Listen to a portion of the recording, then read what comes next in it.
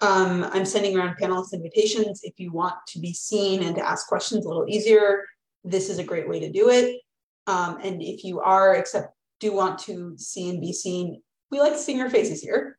And just as one other last point of housekeeping, if you are going to please keep yourself muted if you're not actively speaking, just because otherwise we get cross chatter or background noise, and that can be disruptive. But with that bit of 2 seconds of housekeeping keeping aside, it is my pleasure to welcome Dr. Malka Simkovich to teach at Drisha again. She is joining us for these next 3 weeks to teach on a class, The Catholic Church and the Jewish People in Contemporary Times.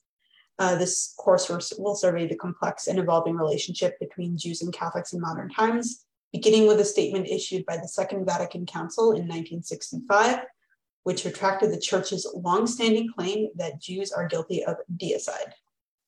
All right. Hey. All right. Well, should I begin? Hello, everybody. Oh, you're muted, Kayla. I hear you speaking, but you are still muted. Yes. We are live on Facebook, so you are ready to go when you're ready. Okay. And I see 7 people on the call. So that's who we have on Zoom, correct? Okay. All right. Hello to all of you on Facebook and on Zoom. It's wonderful to be learning with the Drisha family after maybe 4 or 5 months of a little Drisha sabbatical. So we are back, and I really appreciate the organizers of this series making this happen. We only have 1 hour to do a lot of learning. And so before I begin, I'm going to say a little bit about this series, and then we're just going to dive straight in.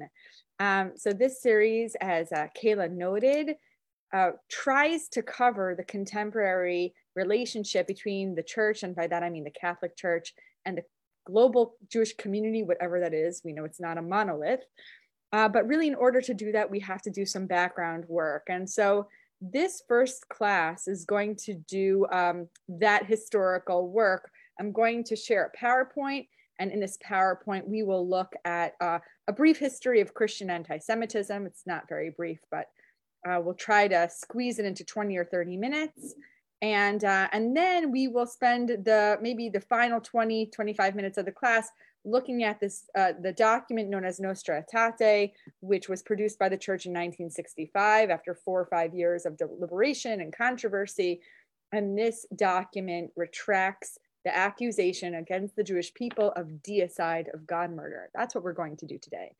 Next week, we are going to look at what happened after 1965 and how church leaders struggled to interpret Nostra Aetate, which was in many ways, I think, intentionally ambiguous about the status of the Jewish people. And we'll look at church documents, and particularly the papacies of John Paul II and Benedict XVI. And in the third class, we will do the fun stuff. Well, it's all fun, but in the third class, we'll look at the Jewish response. I say it's fun because much of it is really passionate, and maybe fun is not the right word, because a lot of this strong feeling about dialogue comes from incredible trauma and pain. And we'll look at the varied Jewish responses to the overtures of the Catholic Church and talk about why this relationship is still so very complicated. And so I'm going to share my screen. If you've learned with me before, you know that I truly hate doing this because I like to see your faces. And I really appreciate, Ruth Shane, if I can call you out, having your camera on, facially responding. That keeps me going. If anybody else is willing to turn their camera on, I just have to say it makes a huge difference for me. Even if I am sharing my screen, I can see your tiny little square faces, and it does really make me feel very energized. So with that, thank you. And thank you, Alana. And I know that if you can't turn on your screen, that's absolutely understandable. We all have good reasons for that as well. So if you can, great. And if not, that's fine too. All right, I'm sharing my screen. And I'm going to begin. It's going to be very hard to squeeze this all into an hour, but we're going to do our best. All right, so I begin with the Oberammergau play. Has anybody, here I'm gonna, oh boy. All right, so now you should see the Oberammergau play. All right, I see some nods, that's great. And we are a very small group on Zoom, so you can unmute if you're able to, and just tell me yes or no. Have you heard of the Oberammergau play? Okay, a little bit. Kayla has heard of the Ober Ammergau. Yes. Okay, all right. And I heard someone else say yes. All right. The Ober Ammergau play is one of the longest running plays in modern history. And it was, Ober Ammergau is a small town in Bavaria in southern Germany, where in 1634, I'm just trying to move my little square, but it keeps, hold on a second. Okay. All right. Sorry, I want to see your faces and I want to see the PowerPoint. I'm not able to do both. Okay. In 1634, the bubonic plague hit this town very, very hard, and much of the town died of plague.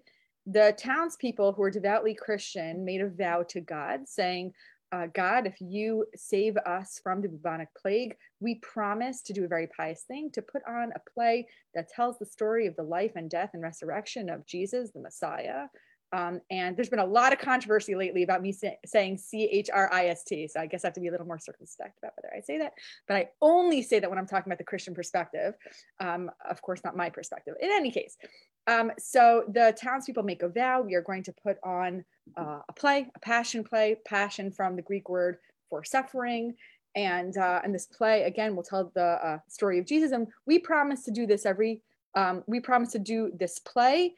And ultimately, when the bubonic plague departed the town, which was shortly after they put on the play in 1634, the townspeople made a vow: we're going to put this play on forever and ever and ever, every 10 years and every 50 years from 1634 on. And indeed, the town of Ober Ammergau has put on a massive passion play every 10 years. And the most recent one was supposed to be in 2020. It was pushed off for COVID. It just happened in 2022. When I say this is a big deal, it cannot be understated. 500,000 people travel from all over the world to see this play.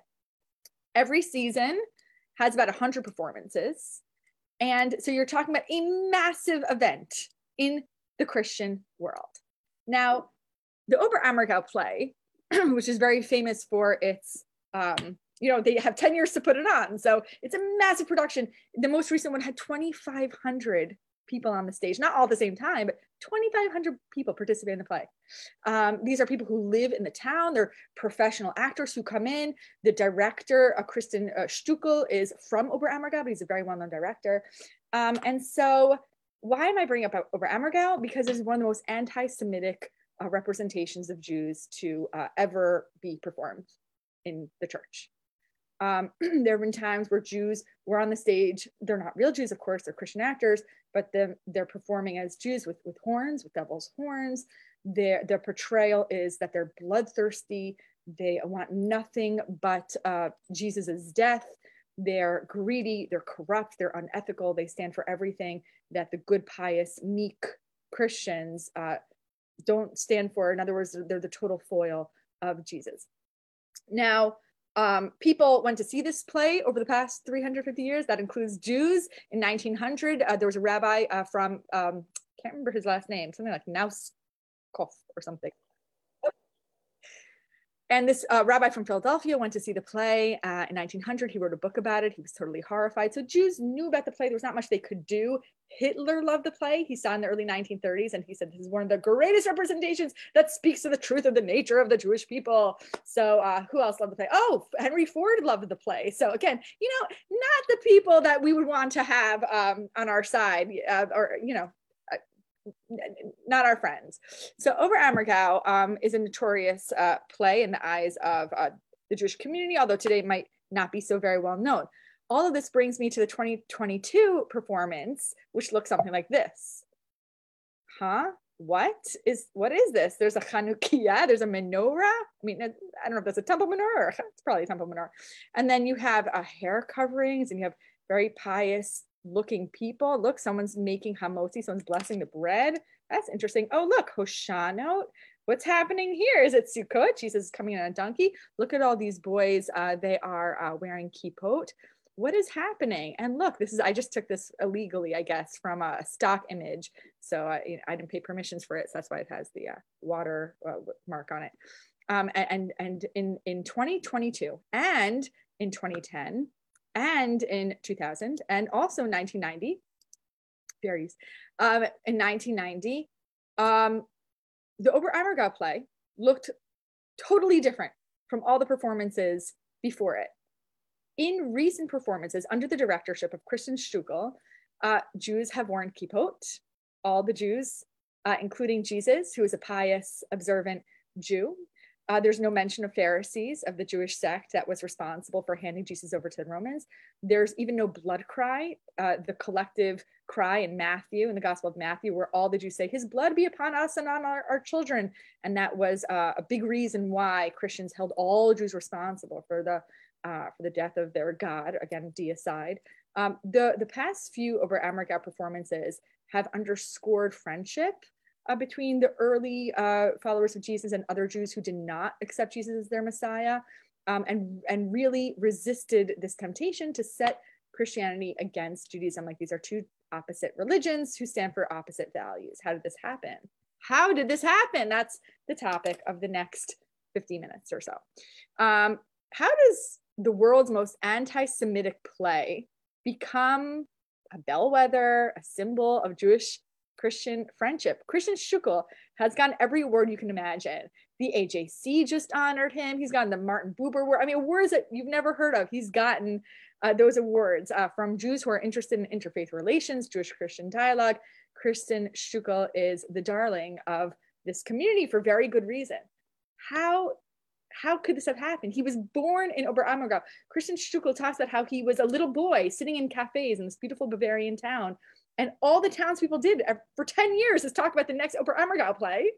And he's there sitting, as a little boy thinking like, oh, maybe one day I'll grow up and I'll direct this play. But like he witnessed as a very small child performances that were shockingly anti-Semitic. So the answer is that in 1965, right around the time that Stuckel is born, the Catholic Church undergoes the massive religious transformation in history, in my opinion. So let's talk about this. Really, in order to understand this, 500,000 people. This is just one performance in 2022 of Oberammergau. I just thought that was like a great picture because the room is packed. And if you go onto the website, I mean, you can see online, like the numbers are like lo yu'man, like you could not fathom how many people loved. So, and they don't just go once, they go once every 10 years. And some of these people go and they go and they go. From all over the world, 500,000 people. And this year, I actually heard it was closer to 750,000. So I'm just saying, this is like a really big deal. Okay. And so now I'm not keeping track of time, but this is going to be a squeeze. A very brief guide to Christian anti-Semitism, but we got to get to Nostra Aetate. So you're going to forgive me if I skip some slides, but this, okay. We're gonna just go fast. So this is the blood cry, Matthew 28. When Pilate, the Roman procurator, sees that that he can't do anything, that bloodthirstiness of the Jews is so powerful, and they're just so desperate to kill Jesus, and he knows that if he doesn't kill Jesus, there's going to be a riot. He says, you know what, just forget it. I wash my hands of the situation. So Pilate is very sympathetic in this scene, even though the Romans, Matthew admits the Romans are the ones who crucify Jesus, but really it was the Jews who galvanized this program. And the Jews say, oh, you want to be innocent of it? Great. We will happily take upon the guilt of the murder of Jesus. In fact, we'll put that responsibility on our children. That's how much we believe that this fool, this dangerous, traitorous, false Messiah should be killed. Of course, it's not history. This is polemic. This is the Gospel of Matthew.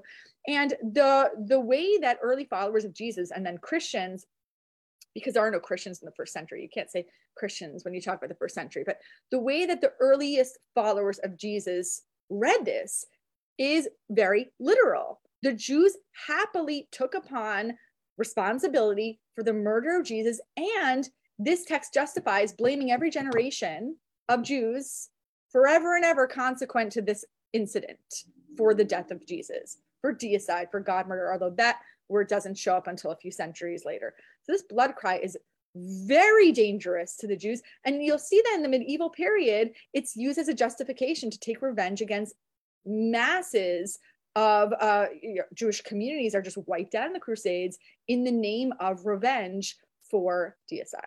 The Gospel of John, the fourth gospel, takes it a step further. Not only are the Jews responsible for the murder of Jesus, but they inherently represent, I wouldn't say subhuman, of course, that like evokes Nazi language, but a sort of transcendently different type of stock than the people who follow Jesus. So when the Pharisees are arguing with Jesus and they say, well, Abraham is our father, and this is what we've learned from that tradition, Jesus says, no, you don't come from Abraham, because Jesus upends, or at least according to John, upends the supremacy of a kind of a genealogical or biological descent. What's much more significant to Jesus is the spiritual genealogy. So he says, you're not, in fact, the true descendants of Abraham.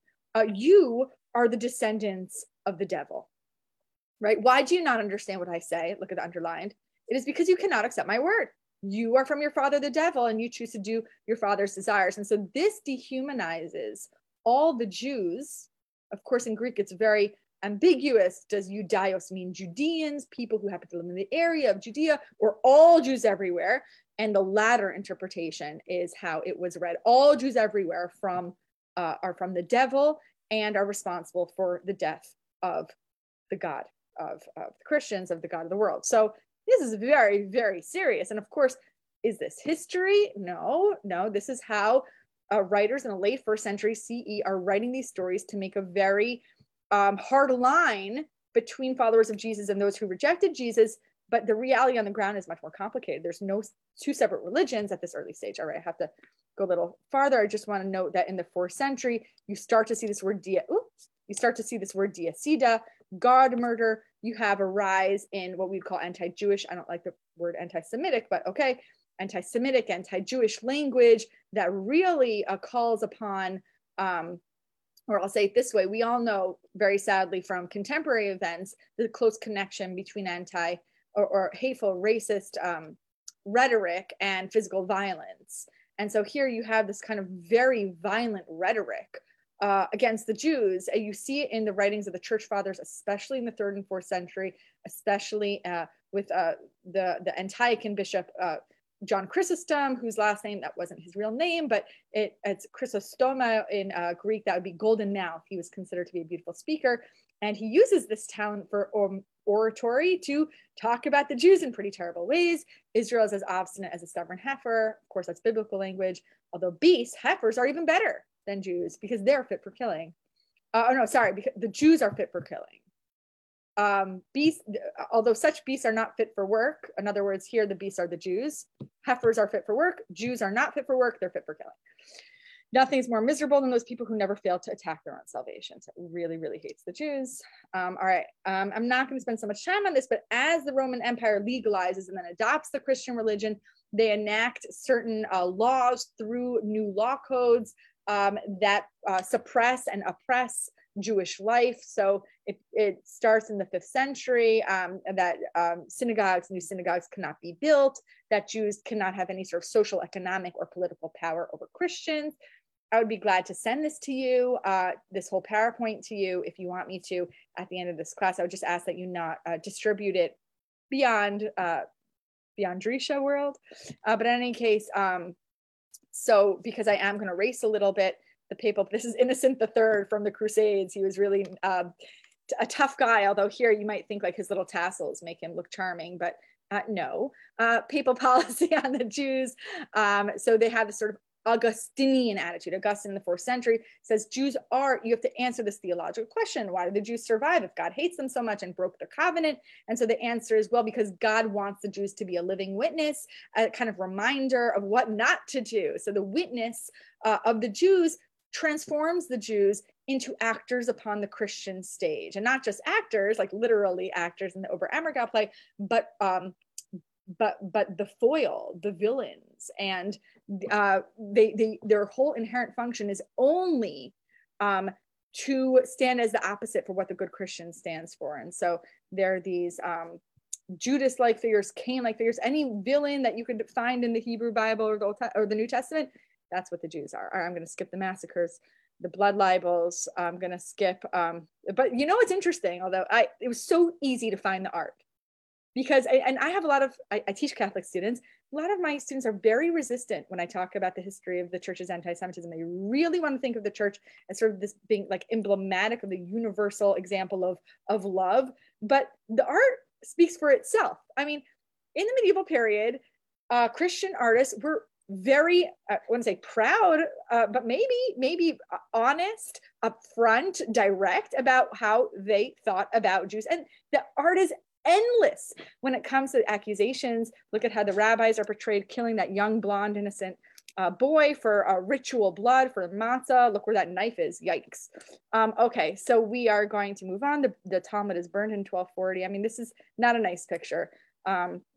The Black Plague is very significant, though. I want to rest on this for a moment because this does speak again to the Ober Ammergau plague, and of course to the plague that we are just now starting to maybe move out of, hopefully. And this is a pattern that when plague arrives, the Jews are blamed. The Jews not only were blamed, but the Jews of Strasbourg, oh yeah, I do have it here. The Jews of Strasbourg were forced into their synagogue, and the synagogue was set on fire. The plague was, I think we have like this kind of myth of like, well, the Jews survived the plague because they had better hygiene, because they washed their hands. Historians today say, well, no, actually, many of the Jews died. Jews suffered from the plague, just like the Christians suffered from the plague. It really is quite a myth that the Jews sort of just like observed and somehow were immune to it. And I will say again, just to be honest, although it's difficult to hear, that even today, I've been on the receiving end of comments about how Jews sort of escaped COVID. They, whatever. Okay, so they're blamed for plague. They're blamed for when a child goes missing or is found killed. Okay.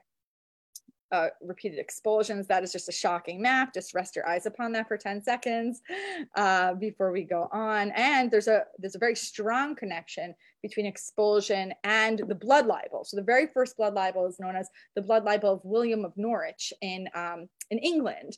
And the fervor that was aroused in the townspeople of Norwich spread throughout England and really does, scholars think, have a close relationship with the ultimate expulsion of Jews from England. Now you have the Inquisition. We all know about the Inquisition. To quote Monty Python, nobody expects the Inquisition. Joke, don't worry about it. Okay, so the first ghetto in Rome. See, it's gorgeous Roman architecture, sort of eliding the suffering of the Jews in Rome.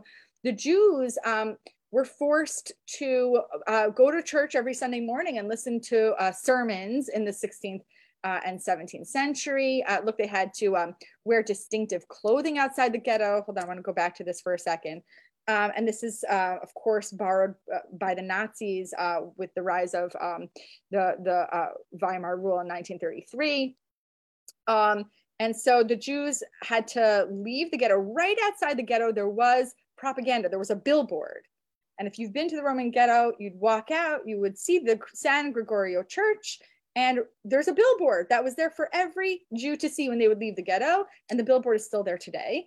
And you can see there's the close-up on the left and the church on the right. And you could see the close-up is a citation of Yeshayahu, the very end of Yeshayahu, the second to last parak, where God says, I don't have the Hebrew memorized. I held out my hands all day long to a rebellious people. So this is quite bold, I think, to take the scriptures of the Jewish people and then turn it against them and say, you know what, even your own God really hates you. And look at this verse that's talking about you. Now we offer you salvation. All you have to do is take on the Lord and Savior, and you keep saying no. So back to the ghetto you go. But so this is still there today. It's quite distressing, but also an important testament. The visual evidence for how Christians have thought about Jews is really prominent in these European medieval and late medieval churches. All right, so yeah, okay, I'll move past the ghetto. And even today, if you go to Paris and you see the Notre Dame Cathedral, this is not a good picture. Oh darn, I sort of like skipped. Okay, if you look this up online, you'll see that on the cathedral today, you have synagoga, the synagogue who's on the left, she's sort of blocked over there, and ecclesia, the church. No, synagogue is on the right, ecclesia is on the left. And synagoga, she's looking down, her tablets are falling, slipping from her hands. I'm so sorry, this is a bad picture, but look it up on image Google. You'll see she's blinded by a snake. So that's not just a blindfold, that's a snake. And she has like a fallen goblet in her other hand. I mean, she is broken. Synagoga is having a bad day. She is doing really badly. But if you look it up online, you'll see ecclesia, the church, who's right next to synagoga. She's beautiful. She's looking up at the heavens. She's holding her staff proudly. She's doing super well. She's having a great hair day. Ecclesia is like doing really well. And so the visual message here is very clear. And again, this is what people see every time they walk past the Notre Dame Cathedral. Has anyone heard of the Judensaal? Yeah, the Judensaal. Okay, all right. So the Judensaal is a huge controversy today about whether to get rid of the Judensaal. But there was this mocking idea that Jews. Well, so let me show you what this is. This is outside of a church in Wittenberg. It comes from the 13th century, and it's very hard to see, but this is a pig pointing to it, but you can't see my finger. And then you might see a figure on the left looking under, pardon me, the anus of the pig, checking the pig, and that's a Jew. And then you see Jewish faces on the bottom of the pig, or sow, suckling from the teat of the pig. This is grotesque and quite disgusting. So this was the motif of Jews sucking from the teat of pig was, again, disgusting, offensive, mocks the Jewish abstention, the Jewish sort of aversion to pork that Christians derided. And remember, even in the Roman Empire, pork was the most common meat that the Romans would eat. And so they found it insulting and offensive that Jews would not eat pork. And so they mocked it with visuals like this. It's still up today. There's like one Jew in Wittenberg, you could look him up, who's trying to get this taken down. And the town is saying, well, no, it's part of our heritage. And even some of them are saying, well, like, it's part of our anti-Semitic heritage, which now we reject, but like, we want to own it. And so it's a question of like, well, do you keep it on display as an admission of guilt, or is it really like some kind of local pride? Well, the one Jew in Wittenberg who is pretty upset about this does not think that it is a very useful image or any kind of admission of guilt. All right. Okay, now we get to our story. Jules Isaac. All right. That was just a little overview of how the church has regarded Jews, not just in a top-down way, but in art and literature, socially, politically. And so how do we get to Nostra Aetate? How do we get to this document in 1965 that retracts the accusation of deicide against the Jews? Anybody heard of Jules Isaac? Okay, most people have not heard of this incredible hero, Jules Isaac. And so we're going to start with a little story time. It's actually not a very nice story. This is not a story that we'll tell our children when we're putting them to bed at night. But to understand how extraordinary the transformation of the church is, we also have to appreciate that sometimes these massive changes that affect billions of people derive from one person who's really passionate. And arguably, Jules Isaac is that person. Jules Isaac is a French Jew born in Rennes in 1877. He's an intellectual, historian. By the way, you don't see, you just see the PowerPoint image, right? Okay, perfect. Okay, fine. All right. So I have a source sheet here, but I'm just gonna, again, I can send things out to people after the class. Okay. So he's an intellectual, he's a historian, he forms friendships with Christian colleagues, he's quite liberal, and he witnesses the Dreyfus Affair in 1894, which falsely accused the French general of spying for Germany. He rises the ranks in public office. He becomes in 1936 the Inspector General of Public Education in France, which is quite a high office. But of course, we know that in 1939, Germany invades Poland, and in 1940, Germany invades and occupies France and begins to enact discriminatory laws against the Jews. And Isaac is fired from his post. He's lost his job. There's a war. What's going to happen to him? Now, remember that before the war starts, he's a very liberal, a high-ranking Jew with close connections to members of the Christian community, and actually already has a passion for what today we would call interreligious dialogue. And that's important for later in the story. In 1943, under occupation, He goes out for a walk, maybe not a good idea. And he leaves his son, his wife, his daughter, and his son-in-law in his apartment in Paris. And he comes back and they're gone. They're arrested. This incident, well, before I talk about how it affects him, they end up at Auschwitz and they're murdered, except for his son, who somehow escapes on the way to the concentration camp, and then they reunite later in the war. So he loses his wife, his daughter, and he loses his son-in-law. He and his son survive. And this leads Isaac to become absolutely obsessed with anti-Semitism. Just totally focused, obsessed, myopically, just entranced by this idea of like, how do you eradicate anti-Semitism? And he becomes obsessed with specifically Christian theological anti-Semitism. And he starts reading and reading and reading. He's reading the New Testament. He's reading the church fathers. He's reading as much history as he can. And he ends up writing a book. And the book is called Jesus and Israel. This book is published in 1947. No, he finishes in 1947. It's published in 1948. And what he tries to do, he's not the first person to do this, but it's very important in the historical context. There were scholars doing this in the 19th century too, but what he tries to do is to narrow the gap between the teachings of Jesus and his followers and the Jewish people, especially the Jews of the first century. And so he tries to argue, I think I can actually go ahead in this PowerPoint. Yeah, there it is. He argues 18 points. By the way, the worst thing you could do with a PowerPoint is put like as much text into the PowerPoint as possible. PowerPoint is nice for pretty pictures. It's not nice for like tons of text, but here you go. And so it's important to just see these are his 18 points.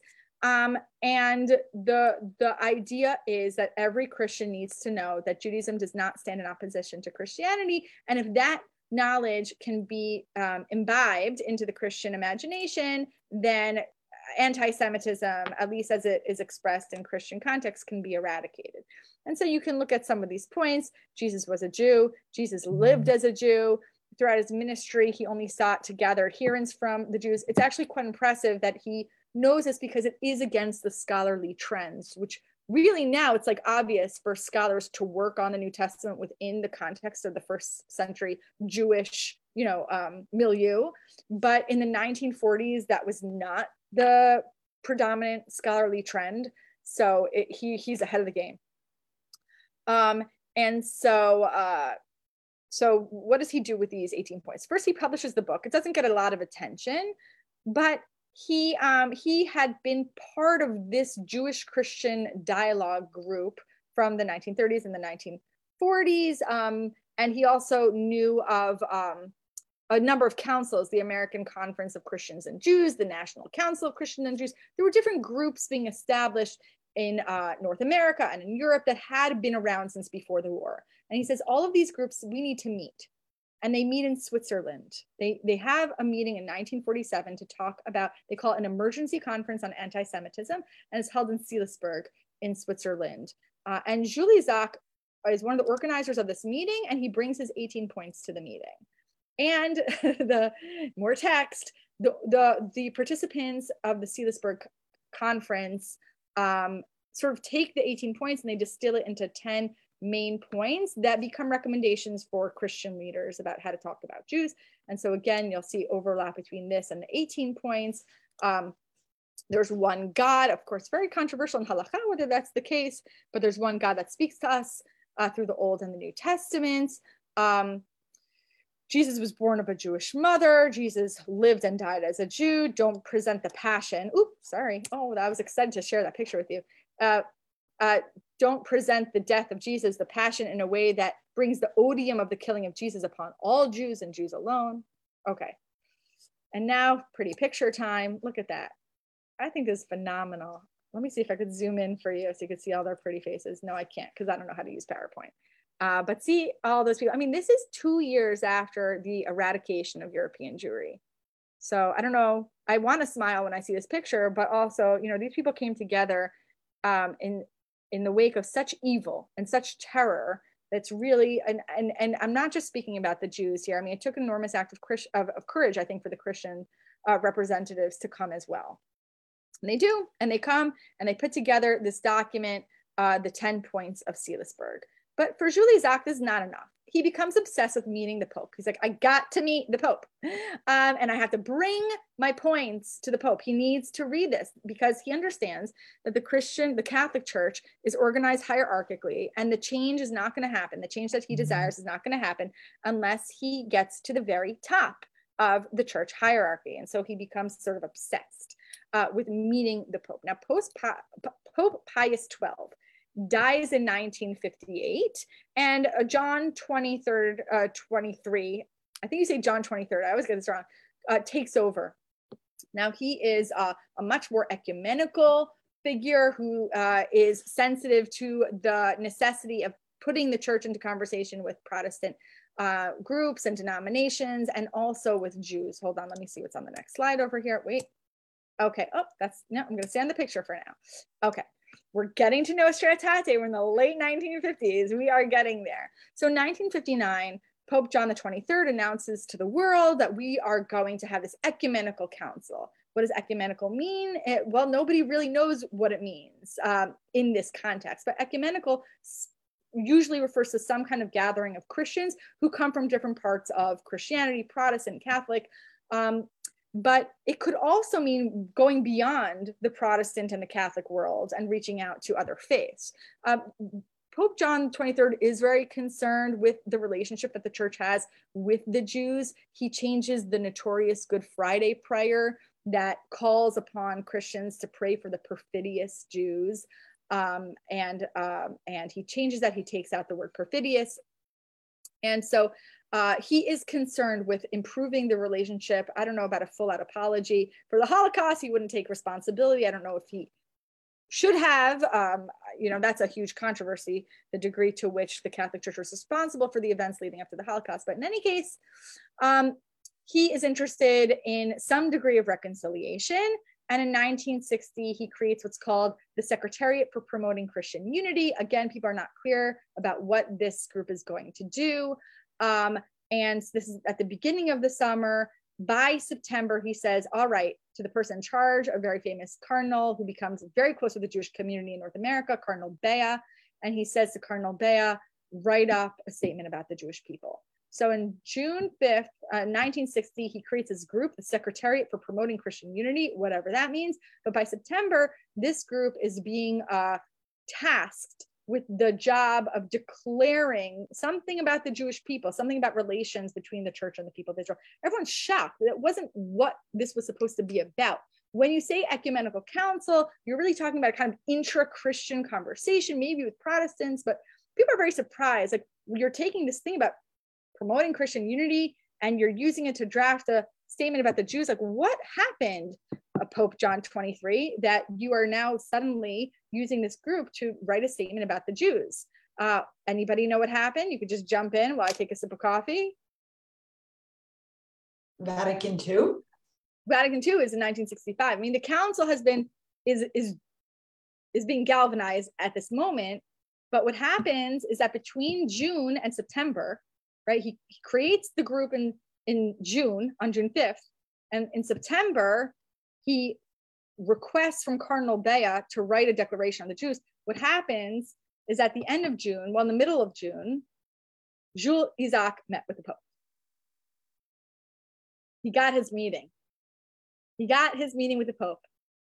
And it's a closed-door meeting, and we know what he must have said. We don't have a recording of it, but he must have said, you need to do something about Christian anti-Semitism. I'm begging you, as someone who lost his family, to make a statement that speaks to the church's commitment to protect, or maybe protect is not the right word, but to combat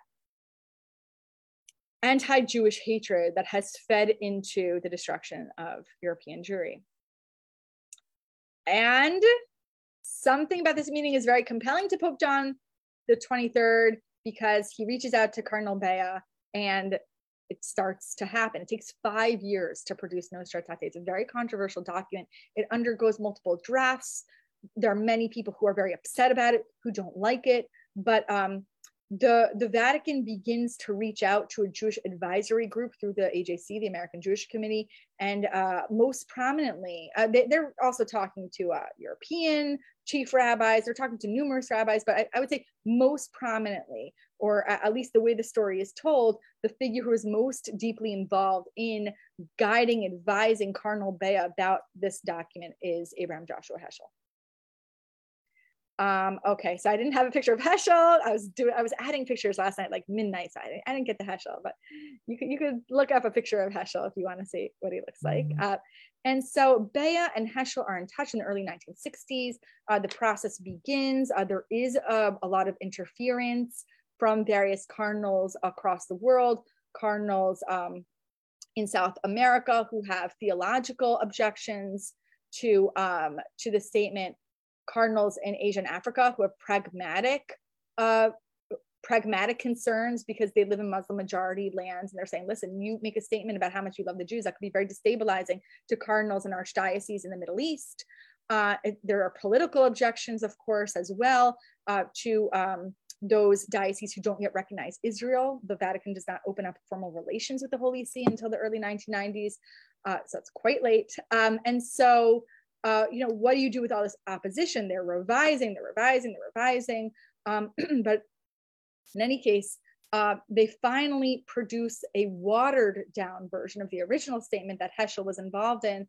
And that statement is approved on October 28th, 1965. So the anniversary was just a couple days ago. 2,312 bishops vote and only 88 dissent. But part of that is because as it stands now, the statement is quite ambiguous. And so let's take a look at that. And that's kind of where we're going to spend the next 15 minutes or so. Okay, let's look at this. So now we embark on a close reading.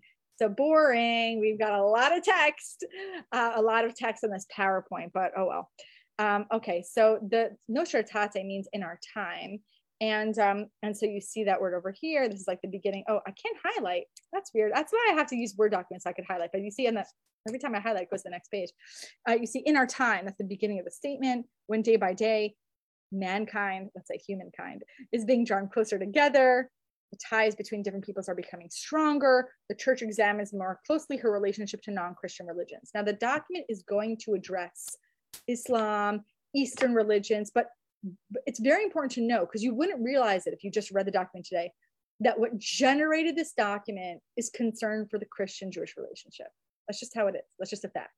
If you read the document, you might not know it, because first it starts by saying, we can, again, it's hard to know what it means by this, but there's sort of a divine truth existing outside of the church that lies in other religions, and it does make specific mention of Islam and Eastern religions, but I don't have that in this PowerPoint, because I want to get to the heart of the statement, and that's in paragraph 4. So let's do a deep dive. And the reason why it's so important to closely read this document, it's not fun to stare at text all day like I do, but the ambiguities here are really important because they're still being debated. In other words, it's easy to say, I don't accuse you of something. It's harder to say, okay, but here's what I actually think of you. So it's clear that the church says we do not accuse the Jews of deicide. So what exactly is the status of the Jews? And we have to think about that question through the lens of this rule that was recently affirmed in a document called Dominus Jesus, which we'll talk about next week. The rule is there's no salvation outside of, I have to say it, please don't send me angry emails, Christ. There's no salvation outside of Christ. I'm just quoting. I don't believe in Jesus as Messiah. Okay, but whatever. Okay, as the Sacred Synod searches into the mystery of the church, mystery is a very important word. Maybe we'll have time to talk about that in the Q&A. The mysterion, that's the Greek. It's a very old word. You find it in very old early Christian texts. It remembers the bond that spiritually ties the people of the new covenant to Abraham's stock. And already it's kind of pushing against John chapter 8, because remember what Jesus said in John chapter 8, where he cited as saying, Jews don't come from Abraham. You come from the devil. So the Church of Christ acknowledges that according to God's saving design, the beginnings of her faith and her election are found already among the patriarchs, Moses and the prophets. So that is what we would call supersessionist. If you This is a word that even its meaning is debated among people involved in dialogue. Supersessionist tends to refer to replacement theory. So if you're a supersessionist Christian, you believe that the covenant between God and the Christians replaced the covenant between God and the Jews, and that covenant with the Jews was broken. But there's different forms of supersessionism. There's what's called hard supersessionism, which is the covenant is broken with the Jews and completely replaced, and God has no covenantal relationship with the Jews. And then there's what's called soft supersessionism, which is what we see here. That if you open up the Hebrew Bible, or they would say the Old Testament, and you're reading the stories, that it is working towards something, and that something is the coming of Jesus and the salvation and forgiveness that he offered fallen humanity. So that's not necessarily saying the Jews don't have their own covenant, but there's a soft supersessionism here. And again, I just want to highlight the ambiguity of this text because the language is so careful. Every word here is intentional, even when we don't know what it means. It's still intentional. Okay. She professes that all who believe in Christ Abraham's sons, interesting, according to faith, are included in the same patriarch's call. Okay, so and I'll keep going and we'll go back to that. And likewise, that the salvation of the church is mysteriously foreshadowed by the chosen people's exodus from the land of bondage. And so again, those people who are part of the Christian covenantal community have a legitimate claim to the stories that are preserved in the Hebrew Bible as being Christian stories. Okay, so like, where's the good stuff about the Jews? So far, I'm just seeing some supersessionism. Like, let's get to the reconciliation. The church cannot forget that she received the revelation of the Old Testament through the people with whom God, I don't know why they're so careful about not saying Jews. Again, the church received the revelation of the Old Testament through the people with whom God in his mercy concluded the ancient covenant. So this is, again, it's like a give and take. Like the Jews did receive revelation, but ultimately that revelation has continued down to the Christian people. And this is actually quite a lovely phrasing, I think, of what I would still call soft supersessionism, nor can she forget that she draws sustenance from the root of that well-cultivated olive tree onto which have been grafted the wild shoots. And some of you are nodding because this is Pauline language. We find this imagery in the letters of Paul. So if you've read the letter to the Romans, not that I expect the Jews on this call to have, be particularly familiar with the letter to the Romans, you'll find similar language of grafting the people who follow Jesus and the Gentiles who are following Jesus onto this covenantal tree. And the church believes that by his cross, Christ our peace, reconciled Jews and Gentiles, making both one in himself. I think that many Jews reading that sentence would take issue with that claim, but okay. It's a church document, but still kind of waiting for the reconciliation. Let's see. Oh my God, more text. It keeps going. Okay, well, this is very important. Hold on, I just want to see how many. Okay, we only have 2 more. Okay, and then we're going to wrap up. All right, I'm going to skip Romans. As Holy Scripture testifies, it keeps getting worse before it gets better, but it's okay. Jerusalem did not recognize the time of her visitation. So that means the Jewish people who lived in Jerusalem did not recognize the arrival of the Messiah, nor did the Jews in large number accept the gospel. Indeed, not a few opposed its spreading. Now, I think, but I don't have it in front of me, that the original version of Nostra Aetate did not go on and on and on about like how the Jews aren't super great. But this was put in to sort of temper what comes next. What comes next is really very central. This is the most important sentence in Nostra Aetate. So get ready, like gird yourselves. Nevertheless, despite everything that we just said, yes, the Jews did not recognize, most of them, the messiahship of Jesus. Yes, they were involved in rejecting him and ultimately his death. Nevertheless, and even though the scriptures of the Hebrew Bible, the Old Testament, are telling a Christian story, nevertheless, God holds the Jews most dear for the sake of their fathers. He does not repent, and here that means regret. He does not regret the gifts he makes or of the calls he issues. I get chills every time I read. Such is the witness of the apostle. In other words, it's endemic to Christian teaching that God holds the Jews most dear. Now, this is kind of something that you might say to your child, I hold you most dear, right? What does it not say? God maintains the living covenant? No, there's no technical language here. And that's very purposeful, right? There's not going to be any technical language about the status of the covenant, of the Jewish covenant, right? It doesn't say God maintains the legitimacy of the covenant and the revelation received by the Jews at Sinai, inherited and interpreted by the rabbinic community. No, it's an emotion. It's not a technical status. Is this theology, or is this just, a nice reconciling statement? But it's still very, very, very important, because we've never up until this time seen a doctrinal statement about the Jews that express the idea that God's affectionate towards them. God holds the Jews most dear for the sake of their fathers. I mean, just sit with that for a second. Since the spiritual patrimony common to Jews and Christians is so great, this sacred synod wants to foster and recommend that mutual understanding and respect, which is the fruit above all of biblical and theological studies, as well as fraternal dialogues. And then it sort of like backwalks in, true, yeah, the Jewish authorities and those who follow their lead, press for the death of Christ. But it's actually very important that you have the sentence here, because remember, until now, the Gospel of Matthew was being read as holding all Jews responsible for the death of Jesus the Messiah.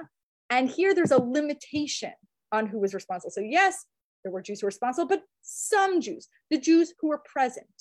You cannot metaphorize, allegorize all Jews into being this sort of symbolic antichrist, symbolic, enemy of Jesus. But the people who were there were involved, and that could have been true. I mean, we have rabbinic texts that own up to that. Those who follow their lead press for the death of Christ, but what happened in his passion cannot be charged against all Jews. Passion here means suffering, without distinction, then alive, nor against Jews of today. And again, we go a little bit to soft supersessionism. Although the church is the new people of God, the Jews should not be presented as rejected or accursed, as if this followed from the Holy Scriptures. Now, of course, it's a very difficult clause, because it does follow from the Holy Scriptures. If you read the Gospel of John, and if you read other texts preserved in the New Testament, the sad truth is you have to work very hard to exorcise, I use that word on purpose, to exorcise the anti-Judaism in these documents that are scriptural for the church. Nevertheless, all should see to it that in catechetical work, and it's taken me years to be able to say that word correctly, catechetical means teaching, or in the preaching of the word of God, you don't do anything that doesn't conform to the truth of the gospel. And the truth here means God holds the Jews most dear. I mean, can you believe it? Remember the Crusades? Remember the Inquisition?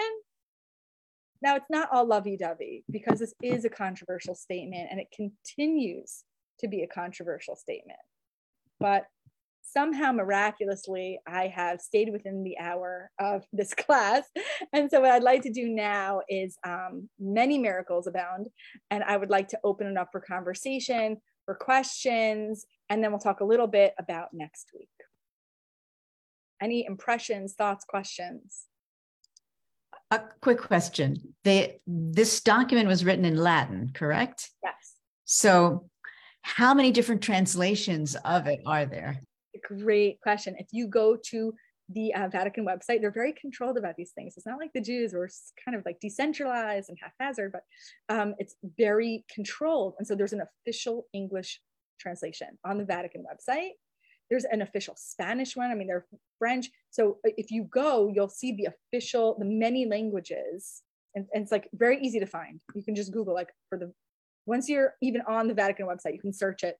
But so this is what I've shown you is from the Vatican website. So yes, they're careful to translate it, because then you're right. There can be like many, many renderings, and that can lead to confusion. But whoever translated it preserved those ambiguities rather than trying to, clarify. And ambiguities are really become a source of contention in the 80s and 90s, as we're going to see with the papacy of John Paul II. Did they ever translate it into Hebrew? Ooh, I have no idea. Fascinating question.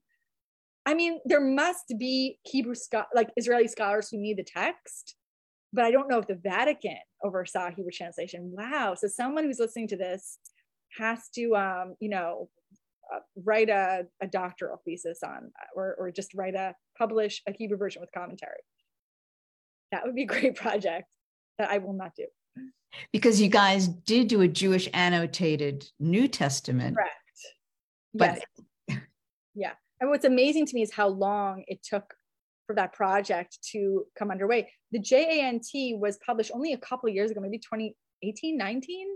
And that was edited by Mark Bretler and Amy Jill Levine, and is an absolutely monumental work when it comes to situating the New Testament into its proper Jewish context. But again, it's been 50, 60 years since Nostra Aetate, and we're just starting to see the academic community catch up, I think. I mean, AG has been doing amazing work for years, but the mainstreaming of this work is really just happening now. Yeah. Other questions?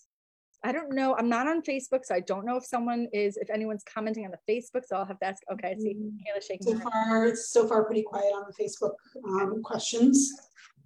Okay. So next, do the other religions in Nostra Aetate get how much does it care? Do they care about it, or are we just, or I guess we the Jews more interested in it? I don't know. How much do Jews care about the references to Islam and Eastern religion? What's the question? No, other way. How much do the other groups referenced in this care about the document? Oh, that's a great question. And I don't know the answer. I mean, I think that Catholic-Muslim dialogue is very, very new, and it's very uneven. And I think it's actually, it's not nice to say this word, but I think it's a little bit behind in the sense that that relationship is a little bit younger than the Catholic-Jewish relationship. And I know people involved in it, but I can't speak as a historian to what's happening there. I do want to say before I forget, before our time is up, that I would like to ask people who are committed to this series, if you can, to purchase, oh no, I don't have the book, but it's on my bookshelf 5 feet away, but to purchase an amazing book called, I can't post a link because it's not online. Someone said, can you post a link to the PowerPoint? It's not online, it's on my desktop, but email me. But first, I'm going to ask those of you committed to this series to please purchase Karma Ben Yochanan's book, Jacob's Younger Brother, and I'm going to put that into the chat. This is obviously not something that you have to do because I'm asking people to spend money, but if you're willing to purchase this book, it's very, very helpful, not just for this course. I don't know why I can't post in the chat. Hold on one second, I just did it twice. So it will be very helpful to the series. I think it's also just a good book to add to your library if you're interested in this topic. And I would ask if somehow you get this before next week and you have time to read pages 82 to 41. So I don't like giving people homework, but if you're going to read it anyway, those pages are going to be where we focus our work next week. No pressure. If you don't read it, it's not a loss, but it'll enrich what we do next week. And it's just a great book. So next week, we're going to look at what happened in the wake of Nostra Aetate. We're going to explore tensions between public gestures and doctrine, 82 to 141. And yes, I don't have the list of emails for people participating in the series, but I'm sure that Noah and Kayla, okay, yeah. I can get that for you. Fantastic. Okay, so if you're willing to purchase it. Okay, so next week, yes, we're going to look at the papacies of John Paul II, Benedict XVI, and then the following week, we'll look at the Jewish response. So if there are any other questions, we have another minute. Otherwise, we'll say goodbye. Thank you so much. As always, a lot, but fascinating. Thank you.